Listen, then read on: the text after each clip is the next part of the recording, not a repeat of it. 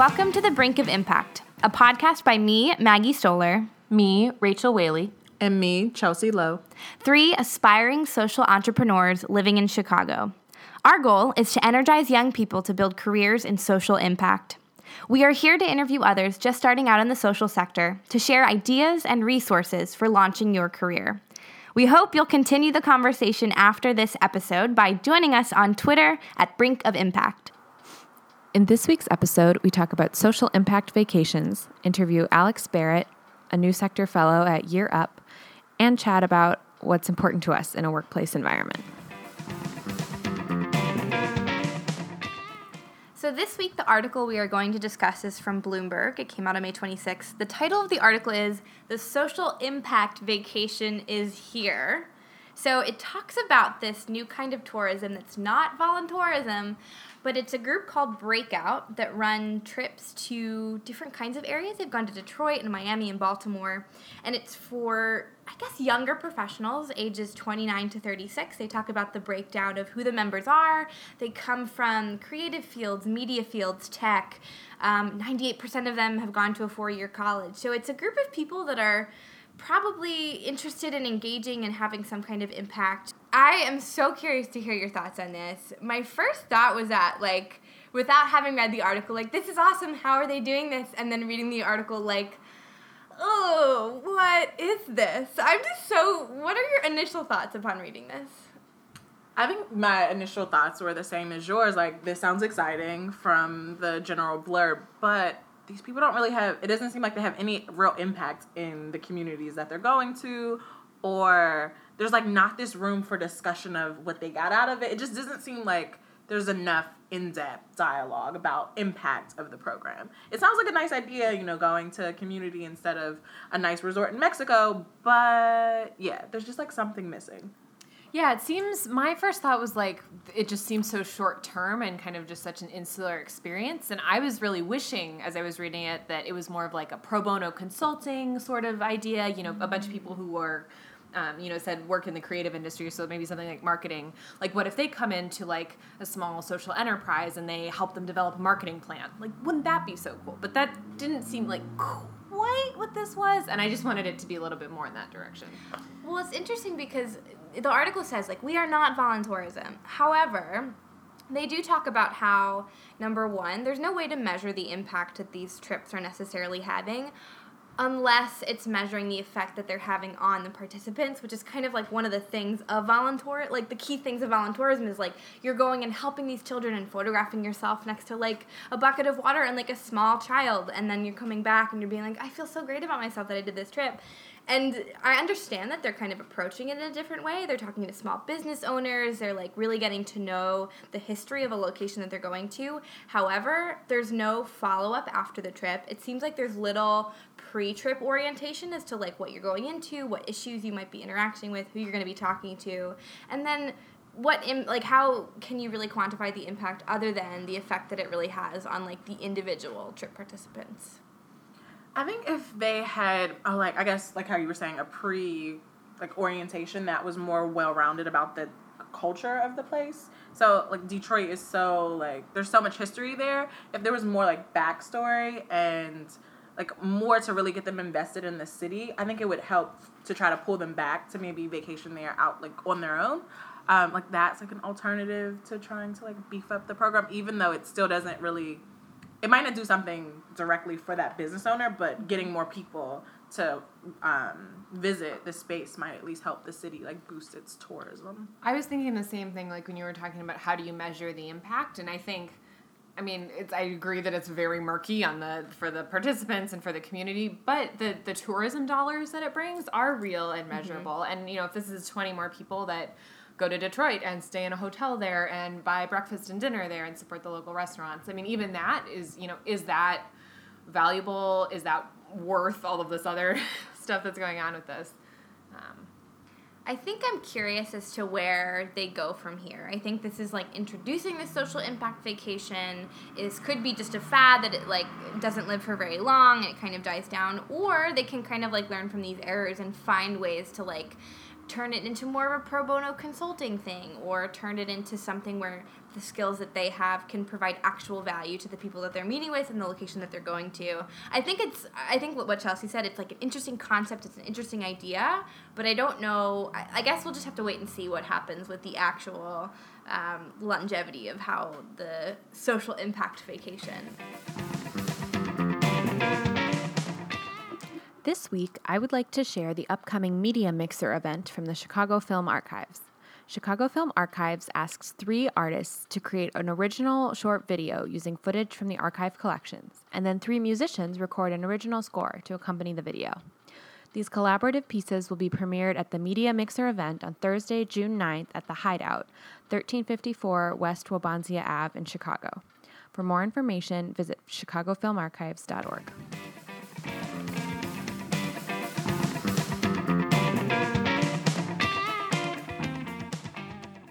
Today we are here with our dear friend Alex Barrett. So just a little background, Alex is a member of our fellowship program that Chelsea, Rachel, and I are a part of. So we all met back in September, and we've all been working and living in Chicago since then. We're here today to talk to Alex about her experience with Europe, and we're so excited to have you. Welcome to the podcast, Alex. Thank you for having me. I'm so excited to be here. Yay! Okay, so the way we always start our podcast interviews is we like to ask you to kind of introduce yourself, tell your story, talk about your background.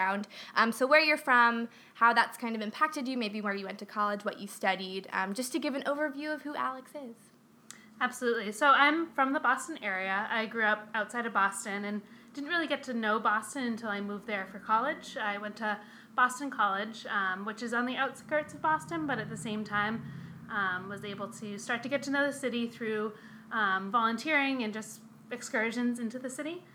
Boston's definitely a place that I call home, both because that's where I have family and friends, as well as have built a network there.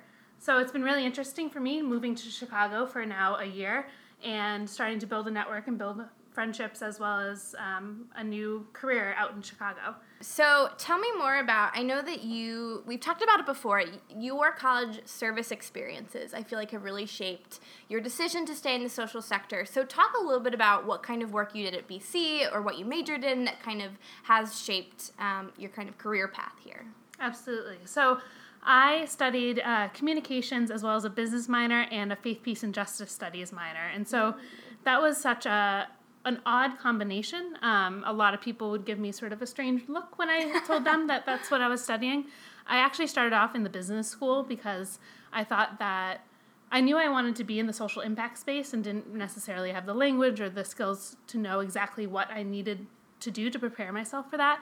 And so at the time was thinking I'd want to be more on the administrative side of the social impact work.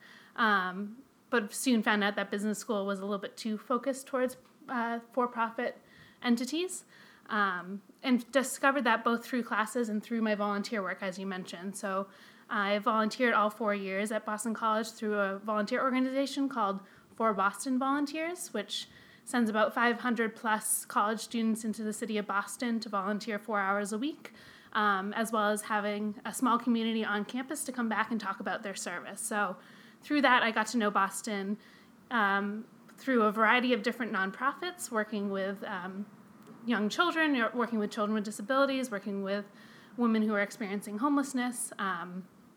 And that really inspired me to continue to want to work in that space. And like I said, still in the administrative end, but got such a wide view of different social issues within Boston that propelled me to continue to want to work within social impact and to learn that in a new city too, which is why now I'm in a new city. Yeah, well, we're here in Chicago with you, and I'm curious too, because I don't even think we've talked about this, but how did you decide to apply to New Sector? How did you end up here in Chicago? Because I know that New Sector is a national fellowship that actually has a Boston chapter, so I'm sure the decision to come to Chicago must have been intentional on your part. What was the thinking when you were applying for this? So I knew that first off, I wanted to be in a new city, as I mentioned. I wanted to be challenged by a new space because I had been in Boston and the Boston area my whole life. And beyond studying abroad, knew that I hadn't been elsewhere, I hadn't experienced any other place. So that was one piece in it. And another piece was knowing that as a young professional entering into the social sector, that both its hard to break into the social sector if you don't have any experience, so the reality of that, but also then thinking about how I'd want support in entering into my first quote-unquote real job, and knew that new sector would provide that layer of support in providing me training and professional development in ways that I wouldn't have gained or would have had to seek out on my own otherwise. Gotcha. So now you're at New Sector and you're placed with Year Up, which Rachel knows very well. She's also placed there. But your work is a little bit different than Rachel's. You're on the national programs team. So tell us what your day-to-day looks like. I feel like all I know is that you travel the world and you're always in an airport and in a different city doing this kind of work, which sounds so awesome and actually very different from all the other fellows in the program. So what does a typical national programs associate role day look like for you working with Year Up? It's really hard to sort of speak about this concisely, but the national program team is sort of like an internal consultant team for Year Up. Year Up is in 16 different cities, and as a reminder, it's a workforce development organization that works with young adults. And so in 16 different markets across the nation, and this team serves as a team that supports each of those sites. And so my specific role was I was brought into the national program team that was just pretty brand new when I started, actually. It had only been a couple of months old. And I've been assisting within a special projects capacity.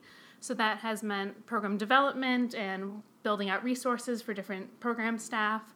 That's meant traveling around to observe different teams, to train different teams on certain concepts. I'm curious what keeps you motivated when you're working in the social sector. I know that the pace of your work doing this kind of consulting project and all of the special projects that you do at Year Up can be draining if you're traveling all the time. So what is the one thing that kind of motivates you to remain working towards social impact, however you define that in nonprofit, social enterprise space?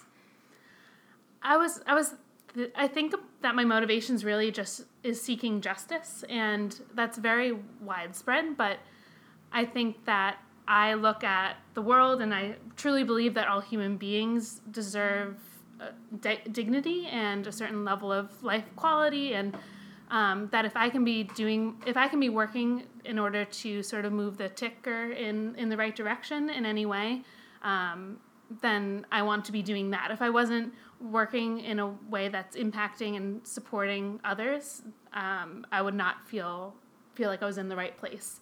So that's really my motivation. That's a very big concept, but like social justice and seeking that for myself and for others, I think is really my main motivation. Yeah.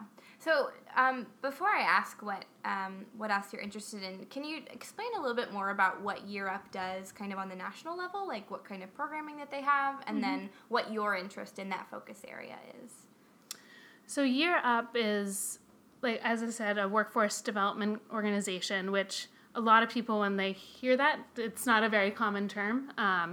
So it's an organization that's meeting a need in the market. And so there's companies that have huge hiring needs, huge holes within their companies, especially in middle skills. The organization was started 15 years ago with filling the middle skills required within sort of the digital boom. It was started 15 years ago, so that's where it started, and it continues to evolve where the market need is now. And how we're fulfilling that need and also fulfilling a need that's within society is working with opportunity youth who, by definition, are out of work and out of school. Often that's not a definition that's all-encompassing of the identities of opportunity youth. And recognizing that there's talent at any age, in any neighborhood, with any race, that opportunity youth are people that very much can be fulfilling these needs in the market. So that's sort of Year Up's overall aim, is to what we call closing the opportunity divide. So that there's opportunities in terms of there's job openings, there's a need in corporate America, and that there's youth who don't have access to these opportunities based on the structures in society that have played against them. So that's sort of the bigger Year Up vision and mission. And I think that the national program team is focused within programs. So I talked a lot there about sort of corporate America and the corporations need and fulfilling the market need. But then there's all the programming that goes into supporting young adults to get them to be career ready. A concept that I work with a lot is called EPIC, and it's something that's sort of our bold outcomes of, in addition to ensuring that 85% of Europe graduates are employed and or seeking higher education after year up. They're also empowered, E, professional, P, in demand, and career ready. And those are sort of what we're aiming towards, and that's what our program should continue to point towards. So the Year Up program has a lot of youth development concepts bred into it, and I think that that's what I admire a lot about it as well, is that it's supporting each young adult so that they can be completely career ready at the end of their year up, and making sure that not only saying that we're expecting a lot and have high expectations for young adults, because there's no reason why we should not have high expectations, but at the same time providing that high support as well as a program. So I think the national program team works to ensure that we're working towards EPIC outcomes and working towards that high expectations, high support in every site throughout the nation. Amazing. I feel like I'm still learning so much about Europe, and I've known you since September, and I've known that your work there has been just super interesting. I know that you're really justice-oriented, social justice-focused, so talk to me about what you do outside of work. So what kind of projects you might be working on, or what issues you're really passionate about. Our fellowship is ending, so kind of looking ahead, what kind of work do you see yourself doing, or what issues that you're engaging with now? I think something that's more in my sort of volunteer bucket of life, or has been in my volunteer bucket of life, and I would like to continue to stay involved with, is working with individuals with disabilities or affected by disabilities. And that's something that I don't know if it'll creep into my work life necessarily in the future, but I've had an opportunity both abroad and in Boston to work with children and adults with disabilities, intellectual and physical. And actually just yesterday I went to a performance in the Shakespeare Theater on Navy Pier, put on by able actors. And so it was a performance that was with young people ages like 13 to 21, all with Down syndrome. And so these young people with Down syndrome sort of were acting out the 12th Night by Shakespeare.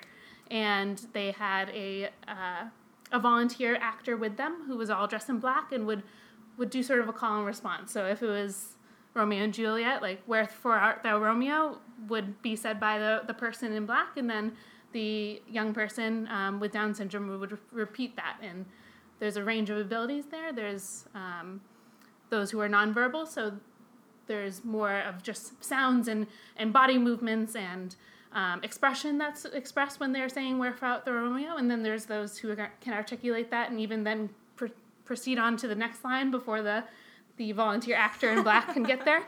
And it was such a wonderful reminder of that population that I haven't spent as much time with recently. And I think that that's something that goes back to sort of dignity for all, equality of life for all, no matter your range of abilities. And that's something I really have enjoyed working within that population in the past. And I think we'll continue to seek out in small ways. I was like really eager to potentially volunteer. They do a musical in the fall. Oh my gosh, Alex, get on stage. I want to see you perform next to this group. Oh my gosh. Maybe. Wait, Alex, can you share more about your experience working with these populations in the past? So your international experience and I guess what you did in Boston? Absolutely. So I feel like my different volunteer experiences, if you look at sort of the list of different organizations I've volunteered with, often they seem very disconnected. And I think that's something I've talked about in job interviews or things like that, of like, you may look at all these organizations and why did you work with an after-school program and with children with disabilities and women experiencing homelessness? How do these all connect? And I think each experience has come at the right time for me to grow and learn and be challenged myself. My sort of first more in-depth experience with working with children with disabilities was at Perkins School for the Blind in Boston, Mass, which is the school that Helen Keller attended. It's a really well-renowned school for the blind, and children who are there are not just blind. It's there are other disabilities or other mental or physical disabilities that affect them as well. So that was really an impactful experience, and I volunteered in the pool. And there's pool classes, and just would float alongside with a one young person or another throughout the couple of hours I was there. And then in terms of abroad, when I studied abroad, I volunteered with an organization called L'Arche, which is an international organization with about 140 different communities. And they are communities, integrated communities, where members are adults with intellectual disabilities. And so spent 2 or 3 days a week there at my time in the Philippines, which was a really interesting place and way to learn about Filipino culture through this particular population, which not only experienced material poverty, but sort of a poverty of the body through their disability. We did a lot of dancing and singing, and it was a great experience, and I miss them a lot. Yeah. I see this theme of musicals and singing. Can you tell us more about your background with the talk about high school theater, Alex. We want to know. So music and theater has been a part of my life up until college. I definitely found smaller ways, college and forward, to incorporate music and theater as much as I could, but has not been the passion that has been in the forefront as much. But I played piano since I was like 3.5. I taught piano in high school, so that was sort of one aspect of it. But did a lot of singing in church and singing at school and theater, and actually really enjoyed doing some of the directing aspects of theater. So in high school, did a lot of assistant directing for the middle school musicals or for the high school musicals at a certain point. And even wrote and performed in a musical at the end of my sort of high school experience, which was like a nice wrap up. Oh, okay, just okay. casually. You wrote a musical. Who's Lin-Manuel Miranda here? Okay, wait, this is incredible. Where can we find footage of this musical? Wait, what was it about? What was it about? Tell us. It was called Camp. It's Intense. That's the name of it. That's the name of it. Tell us more. Yeah. Tell us more, please. And it's a musical review, which a review is sort of a lot of different songs, or at least the way we did it was a lot of different songs from different musicals. So like Beauty and the Beast was in there, In the Heights was in there, like all different pieces sung by teenagers, a cast of about 10 people. And there was then a loose storyline tied throughout them. And so one of my good friends and I at the time, we wrote that loose storyline and made sure that everyone could get a solo and did a couple of group numbers, and it was all about being at camp and being a teenager and I love it. Teenage so love much. And all that jazz. So cute. That is learning so much about you, Alex. We really are. This is so incredible. So the next question we always ask everybody who comes on, but it's so important to self-prioritize in the sector, and self-care is really important. So we want to know what you do to take care of yourself, what makes you happy, and how do you make time for those things? Mm-hmm. I think when I think about what makes me happiest, I know I am my complete happiness when I'm by the ocean and or with friends and family, or both would be fantastic. Yeah. And so I think when I think about how I've incorporated that into my life in Chicago, it's a little bit different because both there's no ocean here, and a lot of my friends and family are kind of scattered throughout the country. So I think that the way I've made time for both of those things and thinking about how I know that I'm happiest in those moments has been, I live fairly close to the lake, so being by the big body of water makes me recognize sort of my smallness, and it helps me sort of center myself, and just continuing to spend time and quality time with friends, and often that sometimes means on the phone now as well. So the next question we have, is what is the last thing that you binged? So this can be like a food or a television show, Netflix, music. It can really be anything. Pretty broad. I think spring cleaning. Oh my gosh, that's amazing. That's like a useful binge thing. Oh my gosh. I recently found a bureau in an alleyway and was this weekend binge sort of painting it and have like just been cleaning like crazy, and I think it's just the warm weather and wanting it to be sunny and clean in my house. And I'm a big person about making my space nice. So I think that sometimes when I start to get cleaning or to get organizing, I won't stop.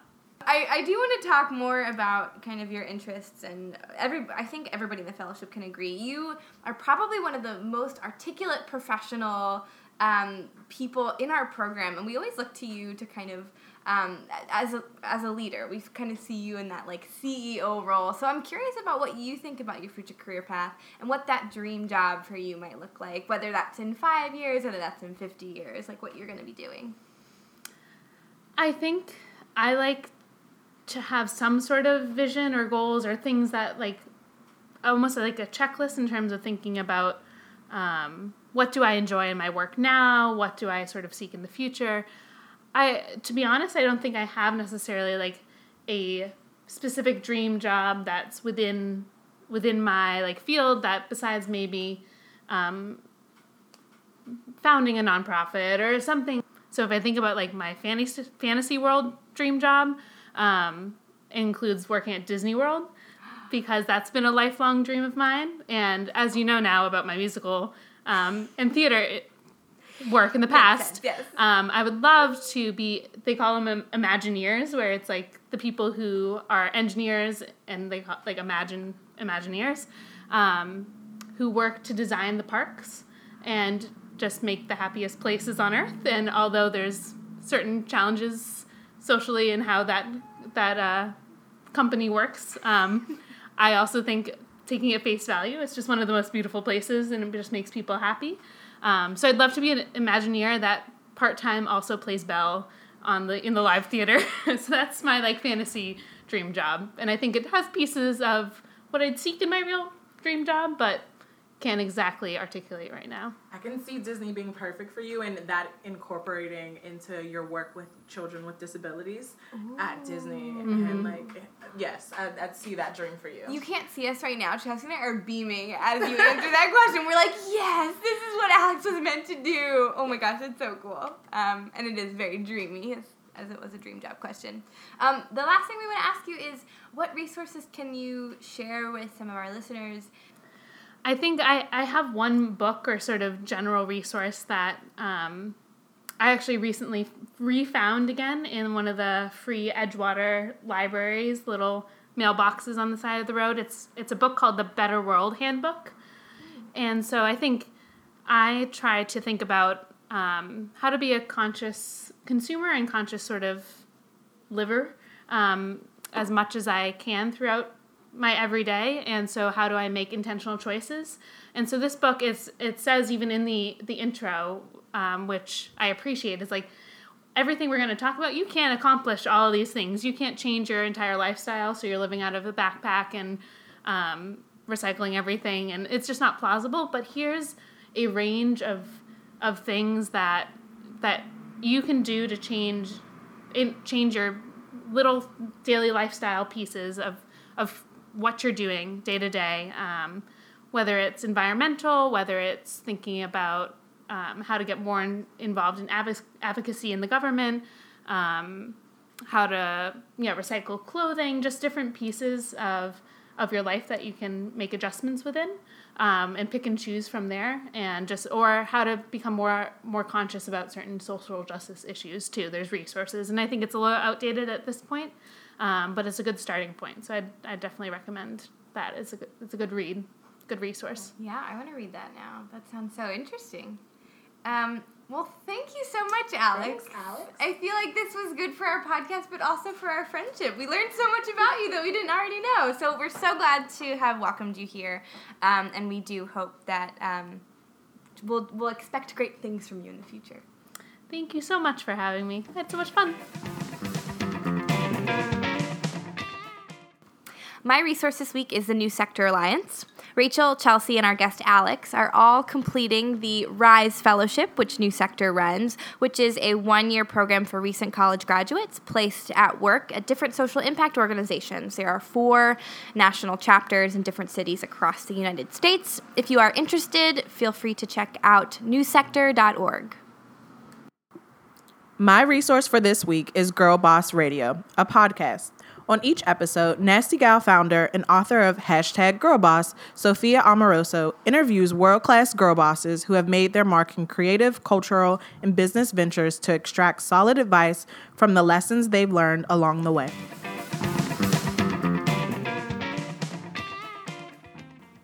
So in today's lifestyle segment, we're going to talk about work environments. As young adults on the job hunt, we're always looking to see which organizations would be a best fit for us in terms of environments. So my question for you today is, if you were founding an organization, what would be one thing you would build into the culture? So I will talk first. When I think of work environment, I actually very much think of physical space.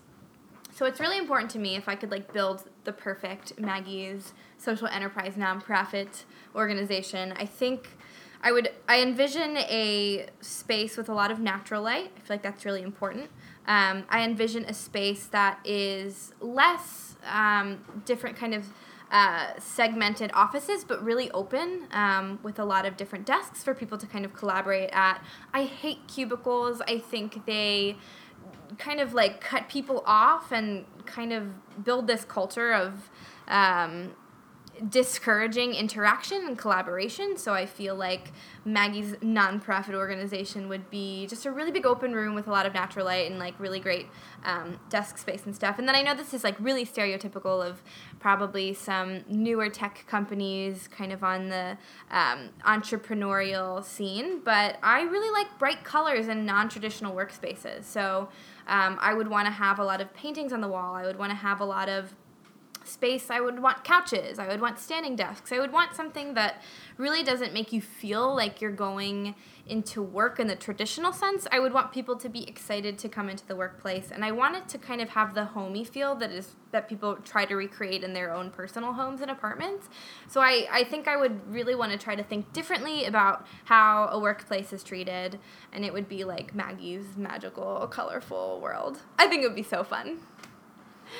So if I were starting a different company, so not Maggie's Magical World, but Rachel's social impact company, I think I would really want to bake in flexibility into the work environment and culture. So flexibility to work remotely if you had the sort of job that allowed for that, or flexibility with taking days off, or kind of rearranging your hours to work on the weekends or work longer hours some days, if that worked better with the rest of your life, as kind of a work-life balance thing.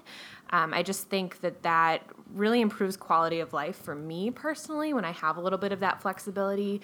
If I want to go visit my family or friends, or, when there's just other stuff that comes up in your life, when you have to move, when you all these other things that happen day to day, I think sometimes in the work environment, it's only about work, and that's not how people's lives are. So I think that idea of just trusting people to take the time that they need and get the work done that they need to do done, I think that would be, so I guess maybe it's all wrapped up in sort of trust, but I think that flexibility would be something really important to me.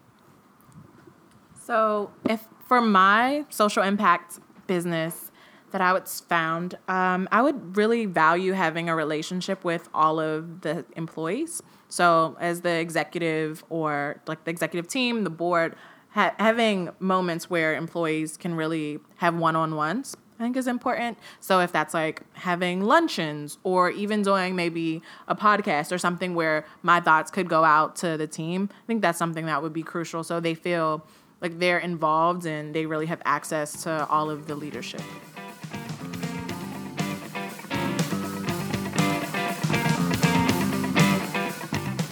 The Brink of Impact is created by Chelsea Lowe, Maggie Stoller, and me, Rachel Whaley. Check us out on iTunes, where you can find a new episode every other Monday.